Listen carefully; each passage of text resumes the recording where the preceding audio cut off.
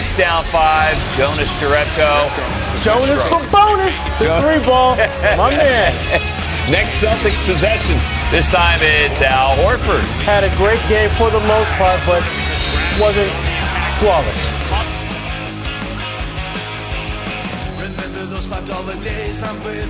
Jimmy's back. Get that shot out of here. And how we soldiered on with hard work and full coffee cups. You inspired me with your tenacity. Kenny Walls, this one goes out to you. This is an ode to a man who spent his whole life in the fight. And then they come Not so fast, man. or ducking from my side. Are you the chief for him? It's clear. You know just what you say. Kenny was a fighter right up to his passing day. Hey!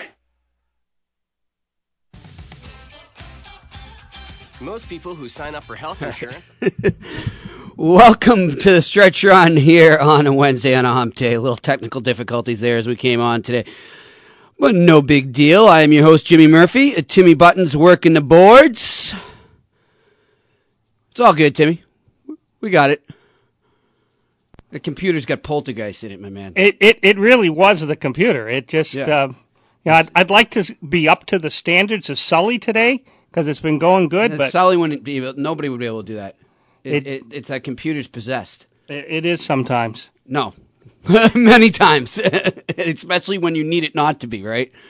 That's called Murphy's Law, though. So Would you like to hear a little of Tyler Thornburg, the way he played for Milwaukee last year? No, well, you know what? We'll save that. We'll play some of that when we bring Mike Shalin on of Associated Press at the top of the second hour of the show. Certainly both Mr. Sale and Mr. Thornburg will be featured throughout the show based on the guests you have. Yes, so we will enjoy some Thornburg and Sale related clips later on in the show. May I take one brief aside? Yep. I got to tell this to Jimmy about 4 minutes before airtime. I'm a sucker for hockey, and I love listening to hockey play-by-play on the radio. Done it myself, and I just enjoy it. I guess I do love the baseball guys because they have to weave stories. Yeah. But a football game and or a basketball game on the radio, I'm okay, but I can find something else to do with my life. Hockey I love. 2 nights ago, I am in the car. I got XM satellite on. Someone had to run an errand that was going to take 20 minutes in the store.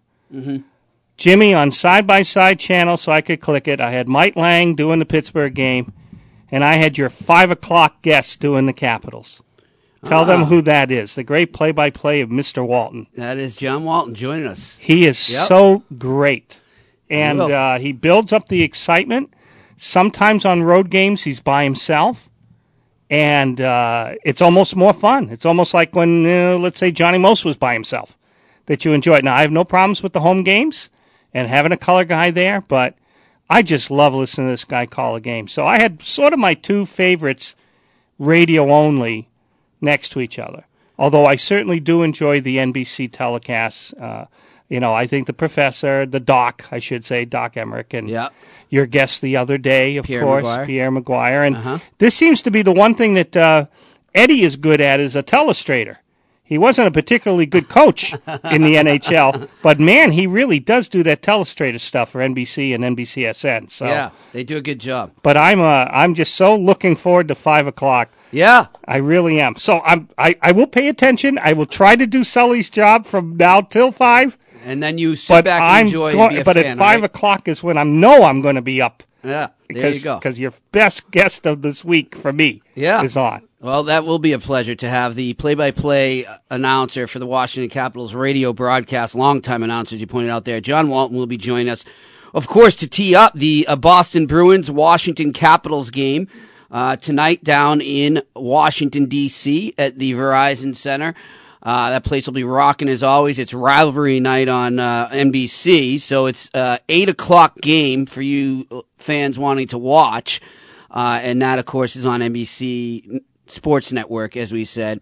We'll look forward to that. I'm not sure, while you love his announcing, I do too, I'm not sure our local fans will like the radio call I picked to bring into that segment, but so be it. It's one of his best radio calls ever, and one that I was told, just to give you a hint of what the call is, if you recall, there was a certain goal against the Boston Bruins scored in the playoffs that sparked racial epithets at the goal scorer for the Washington Capitals at the time. I was actually told that one of the perpetrators of that was a former intern at this station and was promptly disregarded from the station. It's rightfully so. It's one of the secrets. It's something you and I can't control as what I consider normal human beings. But I could remember a time in Philadelphia where the 76ers were doing great. Mm-hmm. I mean, just, great. But the Flyers needed to rebuild, and they also had the Philly Phantoms. And over a Friday through Sunday, the Phantoms played 2 games, the Flyers played 2 games, and this is all in one building, so did the 76ers. The 2 lowest attended games were the NBA games. And I have to believe there's a little bit of a lot of white people went and saw the 2 Phantom games and the Flyer games, and, the mixed crowd could only get about 15,000, 13,000 into the building for the Sixers. It's just kind of true. Even if you've grown up watching in New England, guys like Greer and plenty of great African-American players, I loved as a goalie Grant Fuhr. Oh, my goodness. That was as good a glove as I've ever seen. But it is kind of true that you got 40 white guys with 3 white officials in front of, when you look at the stands, very heavily Caucasian. Mm-hmm. And I thought in Philly, when they had a first-place Allen Iverson team, the basketball team would bang out 19,000 both of their games. And they didn't. They got like 15,000, 13,000. Flyers sold out both of those and close to sell out because of the cheaper ticket prices, somewhere around 16,000 with the 2 Philly Phantom games. And, of course, now they're Lehigh Valley or something like that? Yeah, they're not in Philly anymore. So John Walton joining us at the top of the last hour of the show. We'll also be joined in that hour to do some more teeing up for the game. Mark Diver of the Providence Journal will be joining us to talk about the Bruins side of that game tonight. So look forward to that as we get ready for the Bruins Capitals. But lots before that in this hour. In the next segment, Timmy and I will be sharing our Larry Bird memories. I know the guys were talking about in the last show. Larry Legend is 60 years young today, and we'll play some clips from a documentary that ESPN did a while back on him and talk about our own memories of Larry the Legend Bird, one of the greatest basketball players and one of the greatest athletes to ever grace the Boston pro sports scene. And then we will continue with the basketball theme, and we'll look ahead to the Celtics Magic game tonight, and bounce around the NBA and maybe some college hoops as well with our good friend Peter Yiannopoulos of TSN and RDS up in Canada. He is based in Montreal, was a former assistant coach at UMass Amherst, and a gentleman I got to know well during my time working in Montreal, and he does a great job covering the game of basketball, so we will have him on to close out this first hour. In the second hour, we will, as I said, discuss the Red Sox moves and the reaction, the asinine reaction of a lot of people around here, and these, as I said yesterday, I mean, I don't care. You want to call me an old man? You want to say I sound narrow-minded or cynical? It seems to be the majority of the negative reaction towards these trades. I was just going to tell you about that, Timmy. You're coming in hot there. You're coming in hot. I know that's how she likes it, but we don't. I now have my male-enhancing windscreen. Oh, thank you. This show just took a downturn for the worse. And we will go to commercial break. No, just kidding. It's amazing that this younger generation that, as we've discussed, we mentioned it with Lou Maloney yesterday, Tim, and we've discussed it as well in the hockey segments. they're so in love with the, sabermetrics and analytics and all that jazz when they decipher whether a trade was good or not, or when they analyze a player. Look, I'm not discarding that stuff at all. I think it's very valuable. It's obviously valuable tools when deciding a player's value to your team and how he'll fit in and all that with your game plan and your system. By all means, use it. But it's not the end-all, be-all. And the end-all, be-all is that the Red Sox just got the best possible pitcher available on the trade market, possibly, arguably, awards aside, the best pitcher in baseball right now. And one of the top 3 to 5 best pitchers over the last 6 years. And statistics support that. Did they give up the, Baseball America's top-rated prospect in Moncada? Yes. You damn well they did. You got to give to get. But I'm sorry, do we live in a world of potential? And, we could potentially do this down the road, and the Red Sox could potentially win if they kept these prospects, potentially be this way? Or do we live in a world of reality, and what's now is now? And what's now is the Red Sox have not just a immediate, in the terms of this coming season window, to win the World Series, at least a 2 to 4 year window, you could argue, because of the young prospects that are already big leaguers on their team window to win the World Series. Okay? So why are you going to keep prospects that are just going to remain minor league prospects because there's already young, gifted, talented, proven players at the big league level in their positions? Just for the sake of keeping prospects, because you're in love with them, and the sabermetrics are so amazing. It's insane. And I want to talk to Mike about that, and just how, I don't know if it's just people in this area are always going to complain and moan about something, or what have you, but man, damned if you do, damned if you don't.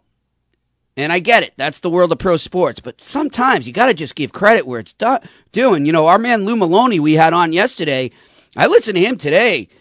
And Dombrowski has taken a lot of hits, Tim, about being a guy that gives up on prospects too early, a guy that just is in love with dealing for the veterans and the big names just for the sake of doing it, and does not know how to build an organization for the long run.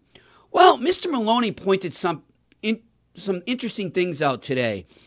So maybe these people who are arguing that that's what Dombrowski is and putting that label on him, maybe they want to do their research. Because let's look at the track record, as Maloney pointed out today. And I don't know, I'll ask you off the top of your head if you can remember.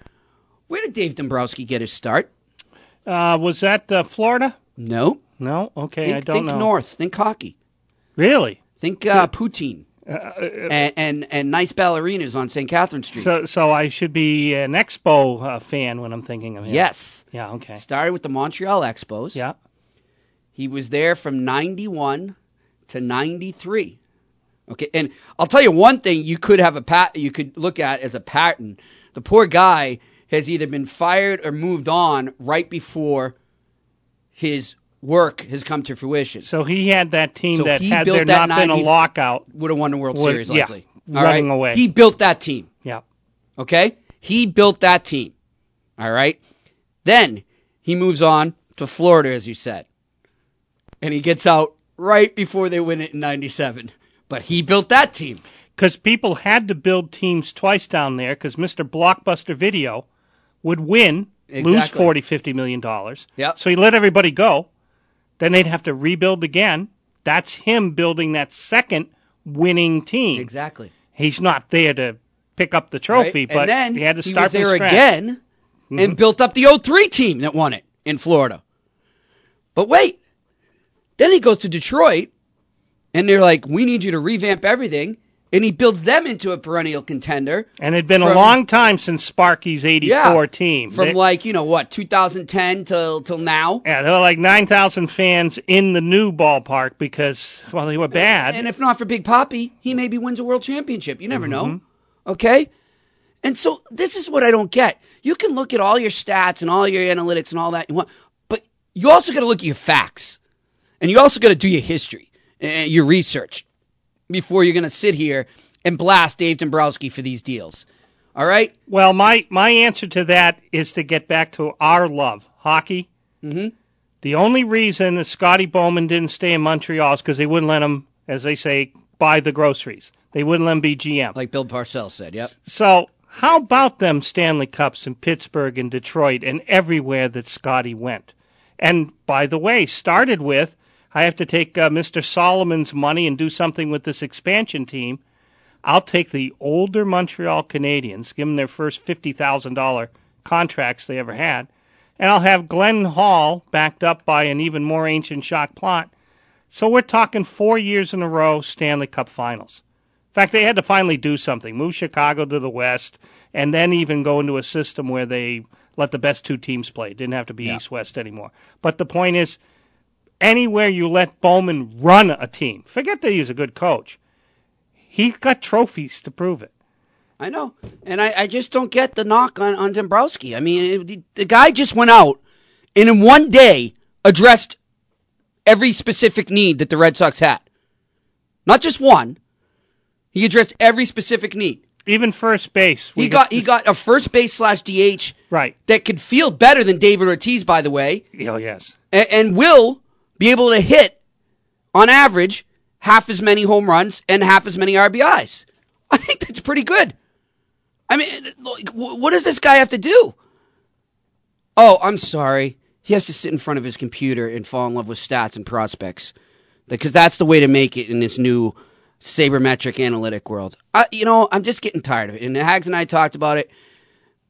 I don't care. If you can back up your argument, call us up. 603-883-9900, 603-883-9900. Hit me up on Twitter, at Murphy's Law 74.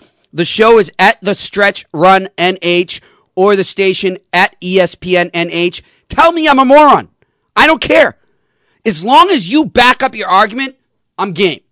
But if you're just going to come to me and throw fancy stats at me and not pay attention to reality, or you're going to come to me and throw potential at me and not reality, then I don't want to hear from you.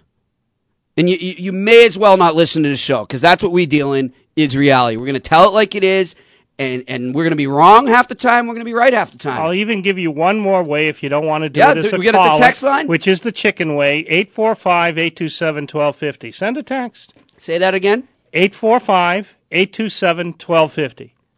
And we'll read them. Yeah. You can say, boy, those two guys are wrong. Feel free. Feel free. Back it up, though. Yeah. That's all we ask on this show, is that you back it up. And you've heard, if you listen to my show, you've heard guests disagree with me, and I respect their side as long as they back it up. That's all I'm asking. And that right now is so not present in the argument against Dombrowski in the media and on Twitter and what have you. I don't think that's much to ask for. And oh, by the way, we will talk some Patriots with our great friend, does a great job at CSNNE. Phil A. Perry will join us at the end of the second hour. So we've got a great show in store for you. Thanks for checking in here on the Stretch Run in the middle of the week on Hump Day on ESPN New Hampshire. We'll be back. We've got it all here on ESPN New Hampshire. To holding pain and passion deep inside, I'm afflicted by the feelings in me that'll not be denied. Out in the crowded street, to the strangers that I meet, the Irish in me will not be denied. It's hard for me to hide my Celtic pride, pain and passion. In my moment in the limelight never came. Then it hit me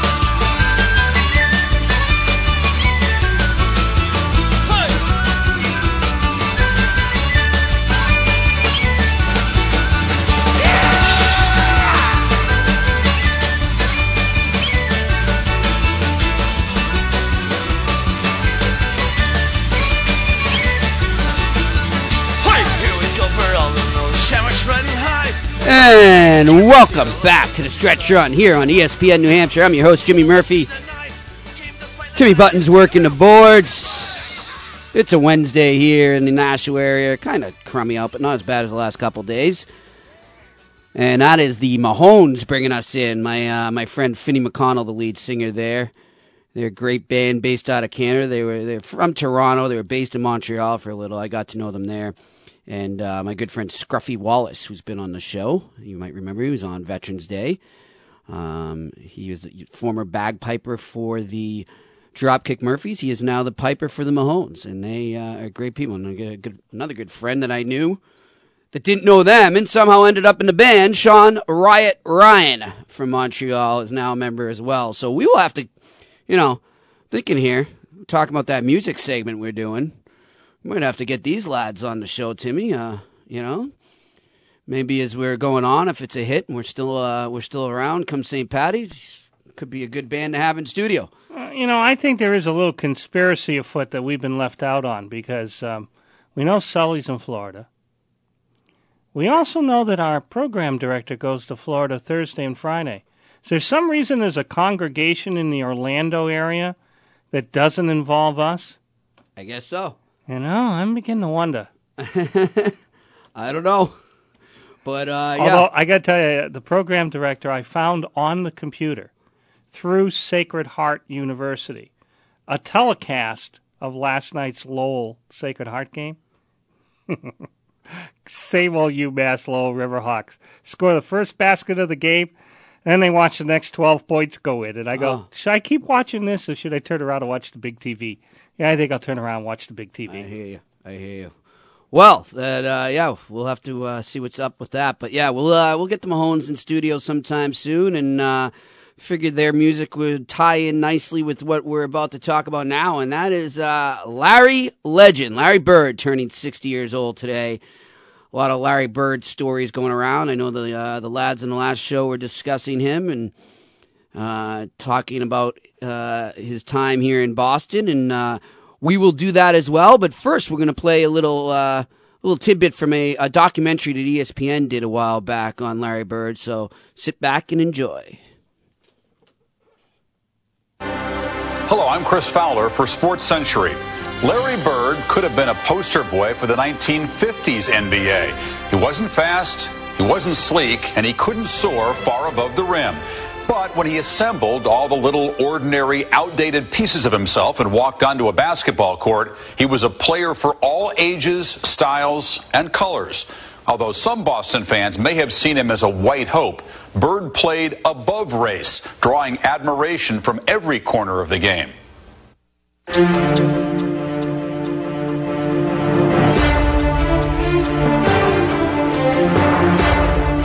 When I played, Larry Bird was the only one I feared. A lot of black guys always ask me, could Larry Bird really play that good? I said, man, Larry Bird was so good, it's frightening. You are watching what greatness is all about. If you put all of us in a room, Magic, Jordan, myself, and Bird probably be the guy who walks out of the room at the end of the day. Bird. We had a three-point contest at the All-Star break, and Larry walks in and says, I hope all you guys in here are thinking about second place because I'm winning this. Excuse me? And he started shooting, and he just didn't miss. Larry was the originator of getting in your face and talking trash. And then you sit there and you go, this guy up in my face talking noise. He ain't that fast, he's slow. But he knew how to aggravate you, agitate you enough to get you out of your game. I was guarding in my rookie year. He looked at me and he goes, you can't stop me. And I looked at him and I said, gosh, boy, you're so confident. He goes, confident? You're a rookie. You don't know anything. He proceeded to score like 10 straight points on me. The coach took me out the game. He walks by and he's laughing at me. Larry Bird catches the ball in the corner. I take off running out at Larry Bird. And right when he's getting ready to shoot, I jump, and as I go by, him. He tells me, he says, "Fly, Bird," and I go right by him. He shoots the ball. It's nothing but nylon. Larry Bird was a pain in the neck. Anytime we had a chance to win, Larry Bird changed that. Larry Bird follows his own a certain confidence you had because, you know, if you ever got in trouble, give the ball to Larry and get out of his way, and he'd deliver. Double team and Bird. Larry, fake, fall away. Hits it at the buzzer! All right! He was a cold-blooded killer. In the last 24 seconds, he would demand the basketball in the huddle. Goes baseline, throws it up, and Larry Bird did it again! He did it again! Oh my goodness! He did it again! He was a basketball genius. He'd be a step ahead, a thought ahead, play the game like a chess game. Hard over the shoulder! I'd much rather guard Michael Jordan than Larry Bird because you have to play the game as a thinker when you're playing him. You have to get inside his mind. Larry wasn't quick, couldn't jump really high, but there was just some sleepless nights. Bird takes the pop. It's gone! It is gone! Bounce, Bird. Nice tip to McHale! He had a mind that was like a camera. He had the best hand-eye coordination, maybe, of anybody that ever played basketball. The rebound to Bird. Look at that pass. Oh, what a shot! Bravado, backed by a devilish brilliance, helped earn Larry Bird the distinction as the only forward to win 3 MVP awards. Off the court, he was also less than angelic, playing pranks and telling tales, always at home in the company of bib overalls, cheap cigars, and tap brew. He was a beer in the garage guy in the Champagne League. That's where he feels comfortable. I mean, he's, you know, a beer in the garage and a little conversation and tell a couple of stories, and that's a good time. Larry, myself, and Kevin McHale went out one time. I'm trying to drink with Larry, who is the two-fisted drinker. So I drank until I couldn't drink anymore. We went to eat in a restaurant. And I remember feeling bad. And I put my head in the seat. And I said, oh, man, I need some water. So I drank this big swallow of water. And what Larry had done was like put this whole little mini bottle of vodka in the water. And that just sent me over the edge. And it was just so funny to him that I went outside and I started feeding the animals. Practically the first week we had signed him, I get a phone call at home, 2 o'clock in the morning, it seemed like. And you better get over to Burke's Tavern because Larry Bird's there and God knows what's going to happen. And I thought, thinking, that's not such a great neighborhood. I'd better get over there. I go over there and he is bellied up to the bar with about 50 people around him. He's wearing a Mack truck cap and overalls. He's just a good old boy. He's having a hell of a time. And everybody around him is relating to him.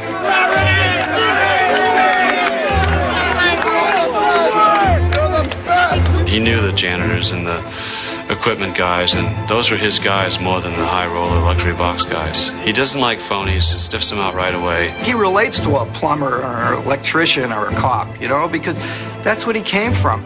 We had a great dinner, and we said, hey, Larry, you know, you got to give a good tip. What? All they did was bring it from the kitchen to here? No. Larry goes in the back and gives it the big tip to the cook.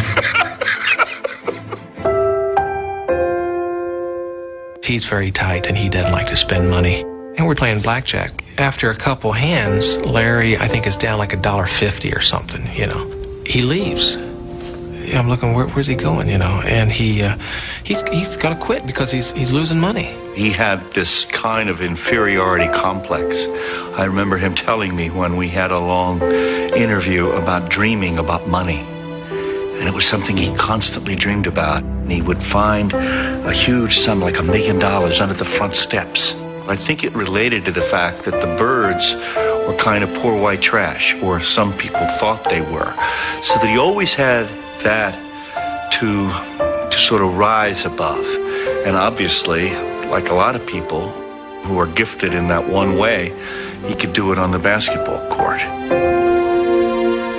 You got to be having chills listening to that if you were around during the Larry Bird era here in Boston, in the Boston area, in New England, and paid attention to that. I don't know how you couldn't. They were a dynasty. I mean, they're right up there with the likes of the Canadians and the Yankees, and it was an unbelievable special time in Boston sports history. And our own Timmy Buttons right here, actually, he got to know one of the play-by-play men that you heard there, Johnny Most. And I'll tell you what, Timmy, I remember my most vivid memory of Bird would be him stealing the ball against the Pistons underneath the DJ, and most just going insane. And I remember I was sneaking. My dad and my mom didn't know I was up. I was huddled in the kitchen in a corner listening to the transistor radio, and I just lost it and went nuts. And they came in and, what are you doing? And I said, come on, I'm not going to sleep here. I don't know what I was. So that was 87, I want to say. So I was 12 years old, or maybe 13 at the time. And yeah, it was something else. But Johnny was, it's almost like Johnny and Larry were made for each other. Like there couldn't be another guy that was going to call all those magical moments that Larry Bird had. They just seemed to fit perfectly. Their personalities, the voice, everything. And so, like, if I see a Larry Bird highlight and it doesn't have Johnny Most voice with it, it doesn't feel right to me. It was when the NBA was really learning at its entire level to do good guy, bad guy. Mm-hmm. So it made sense that this sort of swan song in Johnny Most's career, that you could have a game where he talk about McFilthy and McNasty or whoever for the opponents. And then that actual call you're talking about is how I followed that game. Since hockey is in our blood, I had been to Portland. I'd stayed overnight and caught 2 games for the price of 1, so to speak, of the Maine Mariners, the first of the 2 AHL teams in Portland. So we were in a car, my brother, my sister-in-law, and myself, driving down 95, listening to Johnny call the Celtics, and heard that steal, and it was so great. And I was glad, as you say, just about anybody who showed that as a highlight clip, the Mike Lynch's of the world or whatever in Boston, they used Johnny's sound. They didn't stick with the TV audio. They went with that steal because he kicked it into that dog whistle higher voice that he still could do. And, it's one of the better moments of that era with that particular Big Three. Now, you say he kicked it in. Now, you got to work with him around here towards the latter end of his radio career and his life. When you say kicked it in, so was he not normally speaking like that? Right. Yeah. Really? Okay. I thought that was his normal voice. No, he just, when he went for it, you'd actually see his head physically go back about 6 inches, and he came back forward, and I would assume just like a singer changing keys, he was changing key in his call. And it was a miraculous thing to see him do, whether it was a Celtics broadcast or just he might have had a livid phone caller doing sports radio here in Nashua. And he'd be talking relatively normal to the person. There were some people who weren't sure we had Johnny Most on the radio every night. But when they said something he totally disagreed with and he decided to argue, which is also, by the way, good radio, he kicked it into that other gear. And it was a pleasure to listen to. Yeah, it must have been unreal. And and then working with him, I mean, what was he like working with? Because I've heard some people say he was a bit of a difficult person at times, but you say otherwise. Yeah, I do say otherwise. Working in person with him, you're right, he is very last minute, no prep. Oh my God, the theme is playing, his car's pulling in. This is not going to go well. Huh, but I know somebody like that. Yeah, Tom King usually walks. But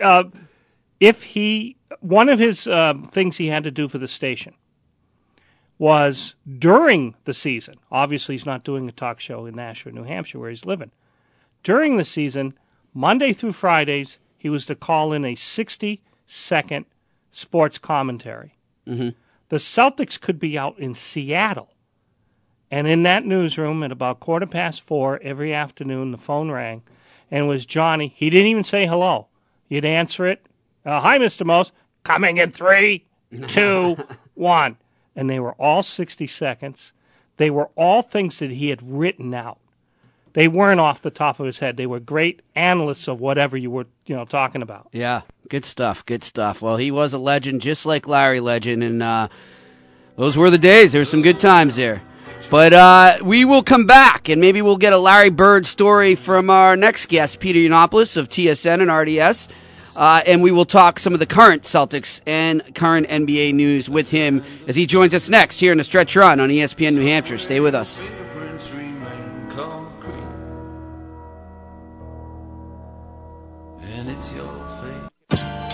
We've got it all here on ESPN New Hampshire. C'est wet, c'est humide, c'est mouillé, c'est wet. C'est chaud, c'est froid en même temps. Puis,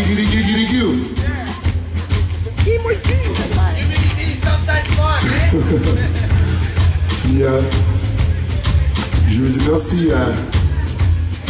merci à toute l'équipe du Festival dans le coin, Yannick, pour l'invitation. Puis, c'est un plaisir. Je sais que c'est last minute, mais on fait du fun, on fait de la musique. Anyways, quand même, alright? Yeah, that's it.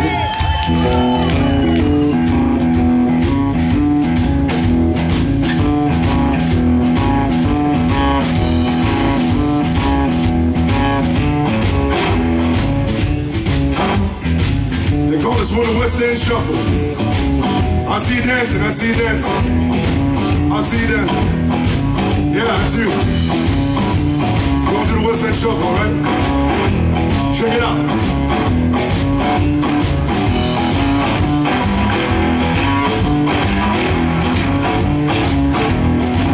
I said, baby, we're gonna bring it on home. I said, baby,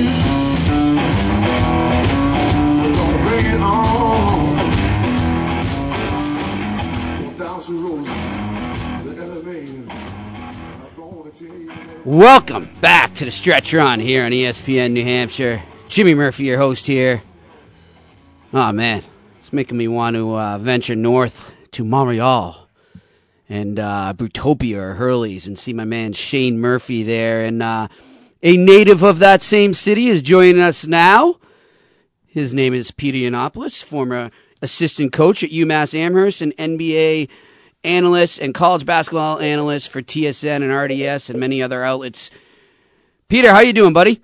Hey, Murph. I'm doing great. How are you this afternoon? I'm good. Have you had the pleasure of seeing Shane Murphy live ever? Yes, I have. I've been at Hurley's. He's one of a kind, and obviously a big fan, a big partner of us at the station at TSN 690.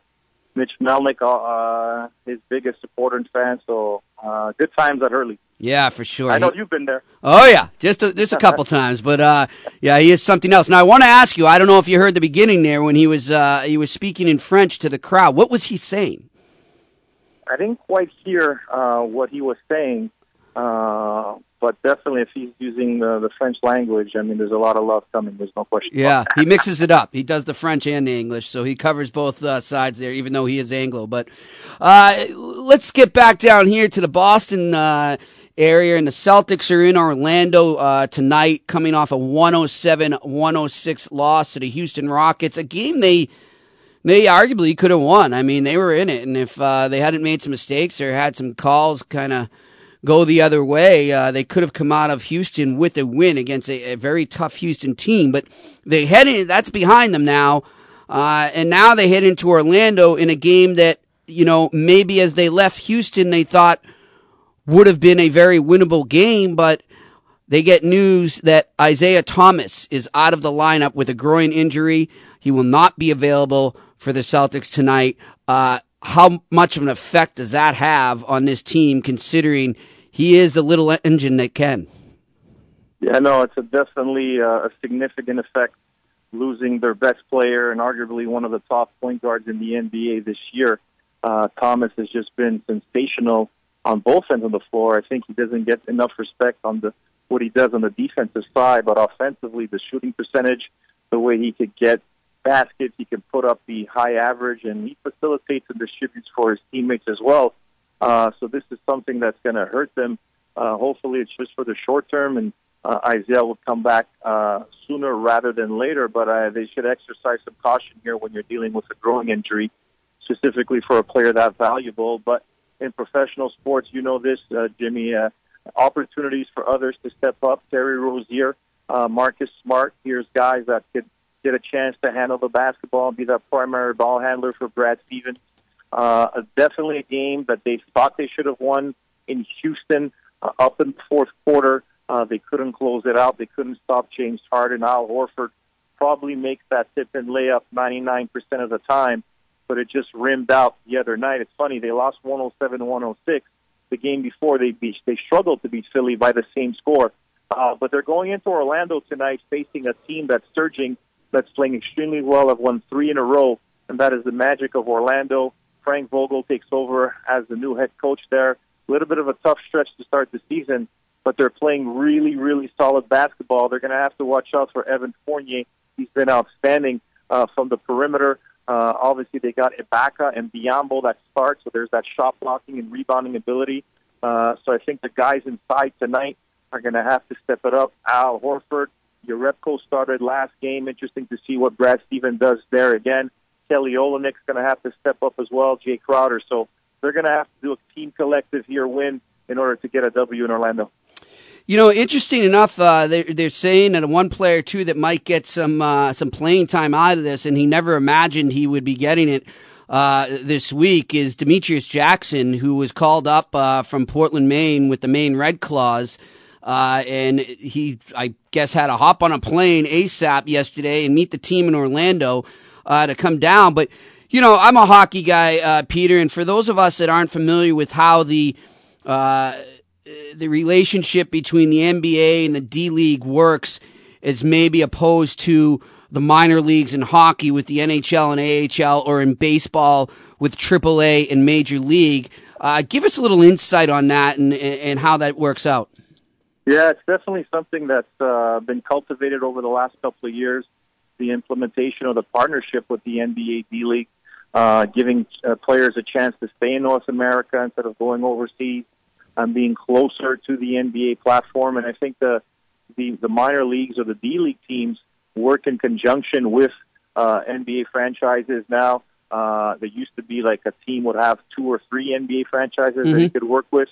Right now, the main clause, actually a good friend of mine, Scott Morrison, is the head coach, a Canadian, for that matter. Yeah, he's done a great job, and he's been with Maine for the last couple of years, and he's developed a lot of those young guys like James Young, Mickey inside. R.J. Hunter's not with the club anymore, but Demetrius Jackson's a player that comes with a lot of pedigree in terms of playing for Notre Dame, a fearless competitor, sort of like Isaiah Thomas, right? Not big in stature, but a significant, large heart, plays with that determination, that passion. So like I mentioned before, sports is always about opportunities. He's called up. Let's see what type of role Brad Stevens decides to give him. But here's an opportunity for him to come up. There's always those 10-day contract opportunities. But I think that he's going to have to take advantage of that, whether he gets into the game or not, the way he's going to practice, the way he's going to bring that energy level. And that's what Brad Stevens and the staff want from guys that they bring up from these affiliates, if you want to call them, different from hockey where they own the rights and they're there for the full season. But I think they've done a great job, and I think that Danny Ainge wants that, specifically with a young franchise with a lot of young assets. They want to develop those guys and have the same system, so when they get called up, they could be ready to go. And just quickly to stay with that, so this has gotten stronger in the last few years, as you said there. Will this ever get to the point where we see, because we see kids drafted out of high school or drafted out of college go right into the NBA a lot, and more and more out of high school or at a young age? Could it get to the point where now this is sort of that middle ground and become a stronger developmental league for the NBA, where these kids wouldn't make the jump right away and would sort of have that transitional period? Is it going towards that, or is it not close yet? Well, I think that Adam Silver, once the commissioner of the NBA, once he took over for David Stern, obviously wants to be proactive, changing, adapting to the times. And look, we had the drafted players out of high school to the NBA. Then they put in the 1-year rule. They got the one and done. And a lot of these kids, they want to be professional basketball players. And at the same time, they're worried about injuries. So they're declaring. Some of them make the right decision. Others, not so much. But at the end of the day, here's an opportunity where you draft these players, you put them in a situation where they're working on developing themselves as basketball players on the court and even off the court specifically. So they're young 18, 19-year-olds, and I don't know about you, Jimmy, but when I was 18, 19, I wasn't as mature as I am now. No. Or I'm still not. But these guys are professional athletes. They're getting big contracts. They're playing in front of large crowds. Right. So it's important that they're nurtured and they're really put and consolidated in a right way, or where they could be set up for success. And I think, baseball, you're allowed to go back to college after being drafted. I don't think that the NBA wants to go in that avenue. But having said that, this way, a lot of the guys believe that if they stay in the D-League, their chances of getting called back to the NBA will be expedited more than if they go play in Europe overseas. And, Jim, some guys are not made to play overseas in Europe. The culture difference is not really for everybody. But I think more, as you mentioned, the developmental piece, the cultivation piece is what's really important. And the NBA really is proactive on taking care of the younger players, and the union has done a great job, and that partnership together is great to see. Yeah, I think that's a great move by them, and I think they should continue to cultivate that and make it a reality and really make it more of a tight partnership. So we'll see where that goes. Hey, Peter, always a pleasure, my friend. I appreciate you taking the time. I know it was last minute I threw it at you, so thanks a lot, all right?